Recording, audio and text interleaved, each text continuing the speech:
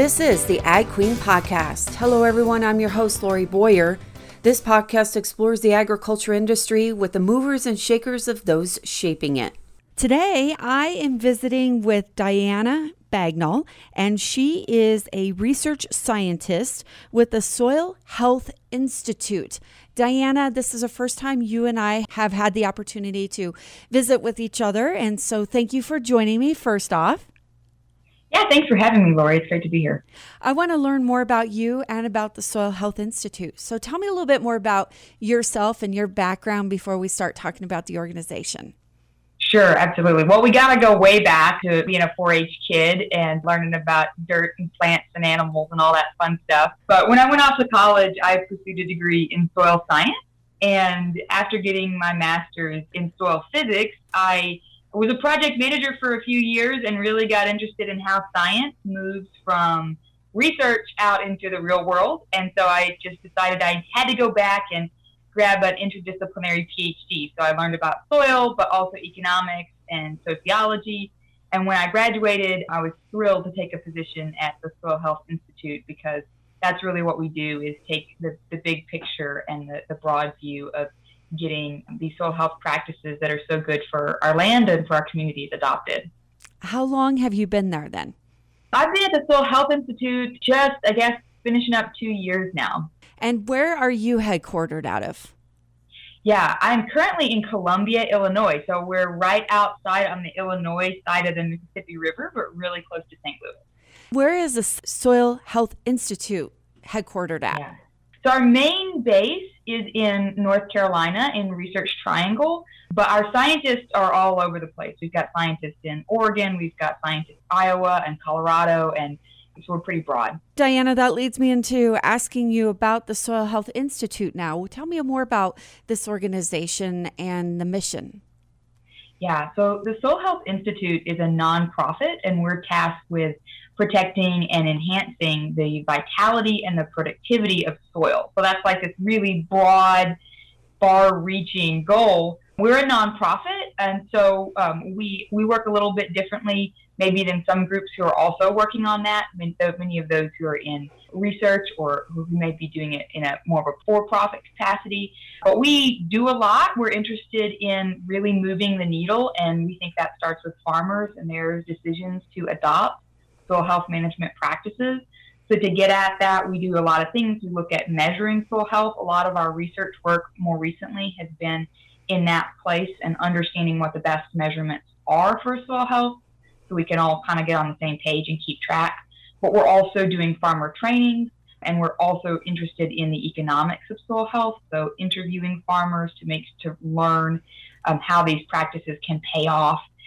So we do a lot of different things, but we try to organize everything around that. What do we need to do to move the needle on soil health management systems? How do you measure soil health?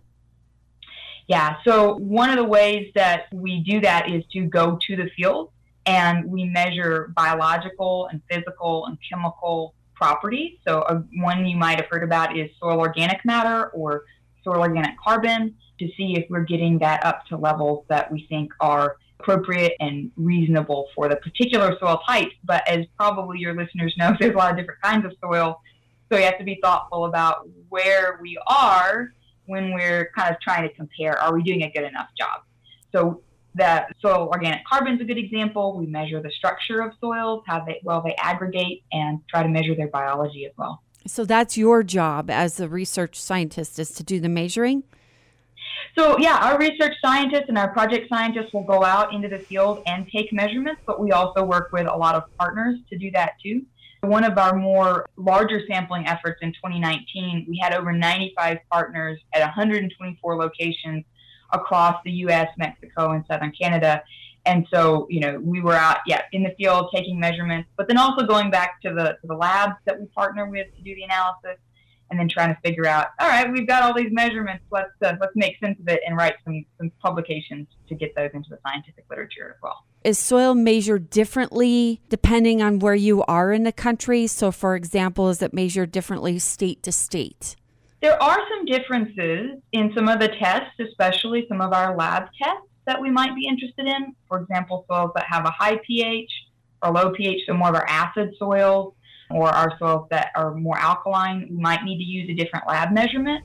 But, one of the key things I think that we're finding is, we can measure soil organic carbon or soil organic matter in any soil. We're going to use the same test and go out.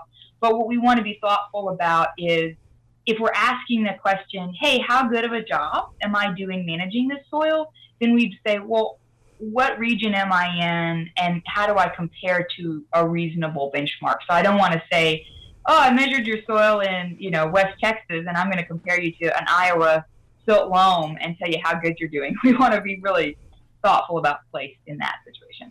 Who uses the data? Farmers do use some of this data and they're already doing it.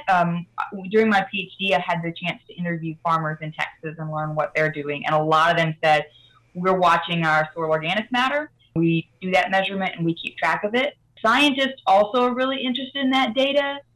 And then as we think about groups who really want to put their dollar behind making change, who may be saying, hey, I want to improve the water quality in a local watershed, whether or not that's a corporation maybe who has a commitment, or if it's a nonprofit like us that we just want to know, is this working? Those are all groups that use those measurements to try and understand, hey, how well are we doing? We want to make sure when we implement a practice that it's working. That was basically going to be part of my next question is, are you commissioned by private companies and government, or, who do you actually work for in collecting the samples and providing the information to? Yeah, that's a great question. So it's going to be really diverse for us because a lot of our projects will have a specific funder. So for example, the really big project that I was describing earlier, that was a government project. And so those data will eventually be published and they will go out to the scientific community and we will be reporting to kind of everyone.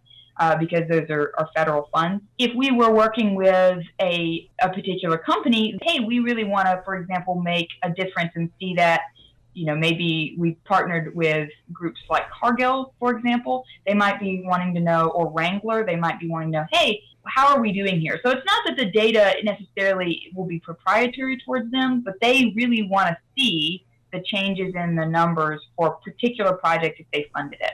So we don't have kind of one stream where everything goes, but our goal is, of course, always to make sure that the findings the learnings that we have eventually get back, so that we can be training farmers and helping provide work with our farmers to make sure that we get the information they need to make their decisions. A good example of how the data can get shared is we recently interviewed over 100 farmers in 9 different states. And we released those all in webinars and in fact sheets. So those are freely available on our YouTube channel and on our website as well. So we try to get that stuff into the hands of people who can use it as best as possible. Diana, going back to the start of our conversation too. So I've been asking you a lot on measuring. I think that's probably the meat of the whole thing. But you also said you work in the realm of some other parts of this, including economics. Tell me a little bit more about that side of things. Yes, that's a great question because our farmers and our ranchers are business people. And if we want to move the needle on adoption, it's got to make dollars and cents, right? So at SHI, one of the projects that we're just kind of wrapping up, as I mentioned, were these interviews where we had an agronomist and an economist sit down with over 100 farmers and learn about the management practices like no-till and cover crops that they had implemented and go back through records to see how much money were they spending. And so we've released these both kind of as a whole and then by state. So I was just going to look at the list. In Iowa, Nebraska, Tennessee, Illinois, Indiana, South Dakota, Minnesota, Ohio, Michigan. I'll never remember them all, so I gotta make a list. We have these individual fact sheets to show, hey, when you've transitioned over to no-till and cover crops, how much is your net farm income changing? So where are you saving money? For example, we're converting to no-till and we're saving money because we're not having to get that tractor out of the barn, not having to buy fuel for it, we're not having wear and tear on it. And that's going to affect your bottom line. And so those fact sheets are going to tell you, on average, how much that happened. And the same thing with our cover crop stuff is how is that changing? And what we're seeing is, across the board, those farmers who've adopted soil health management practices, their net farm income is higher because they're saving money. And in some cases as well, there are ways that they can make money. So those are exciting numbers that we'd like to get out to everybody. I know you mentioned you are a nonprofit, right? Okay. And so you've explained to me what you do as far as testing and the information you provide. And I'm sure there's more than just what we've talked about. Does your organization do any political advocacy or anything in that realm too? We don't lobby. We like to inform policy. We like to have really good sound science that, then the folks who need to make decisions can make the right decision. We do try to keep track of it in some cases. So we are interested in policy and we want policies that make sense. And one of the things we noted, and I forget exactly when we published the report, was just to go around and look at how many different states had some form of a soil health program or soil health bill. And that was really encouraging to see how many folks are out there saying, hey, soil health is good for our environment, it's good for people. How do we make sure we're providing our farmers with what they need to adopt soil health management practices? But we don't lobby as an institution. Just a couple more questions for you, Diana. We might have to do this again because there's so much more to talk about. One of the things that has come up over and over in my world with interviews, especially an emerging topic, is carbon credits. And you mentioned the word carbon in there. Is that a realm you're working in as well, or getting it started in at least?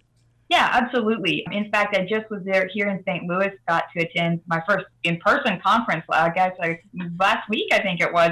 And we hosted a session on soil carbon credits and learn about that. So, that's a huge topic and there's a lot of information, but we're really interested in that space. And I think that when I look out and see why I love soil health so much, it's because it's so complex and it's so holistic. And the beautiful part about the carbon credit space is that the same practices that we're talking about that are going to save farmers money, that are going to improve our water quality and reduce our erosion, those are the practices we use to build soil carbon. And so it gets pretty simple. I like to keep it easy. And we know we've lost soil carbon, soil organic matter from our soils as we've begun to plow them, if we go back to before they were plowed. And so now we know, hey, we can put some of that back. And so that's just a win-win-win for me. So we don't have a particular, advocacy in terms of we're not trading carbon. You can't come to the Soil Health Institute to buy a carbon credit or something like that. But we're really interested in that as well because it's just a part of the big picture that makes it all work. Anything else to point out about the Soil Health Institute that I haven't asked or that you would like to touch on before we wrap up? I think you've really covered the ground well, and we'd love for folks to go check us out on YouTube. We've got a nice documentary out that's just I don't want to say the number wrong, but I think we're just about to sneak up on 3 million views. So it's a good way to learn about soil health and with some popcorn and kind of a fun way to do it. And the information that we've talked about today, you can find on our website. So hopefully we've provided something useful for your listeners. I learned a lot. So thank you. It's been a pleasure to talk to you. Thanks, Lori. I've really enjoyed it. I want to thank my guest here today, Diana Bagnall. She is a research scientist with the Soil Health Institute, my guest here today. If you would like more information, be sure to log on to soilhealthinstitute.org. That does it for this edition of the Ag Queen podcast. I'm your host, Lori Boyer.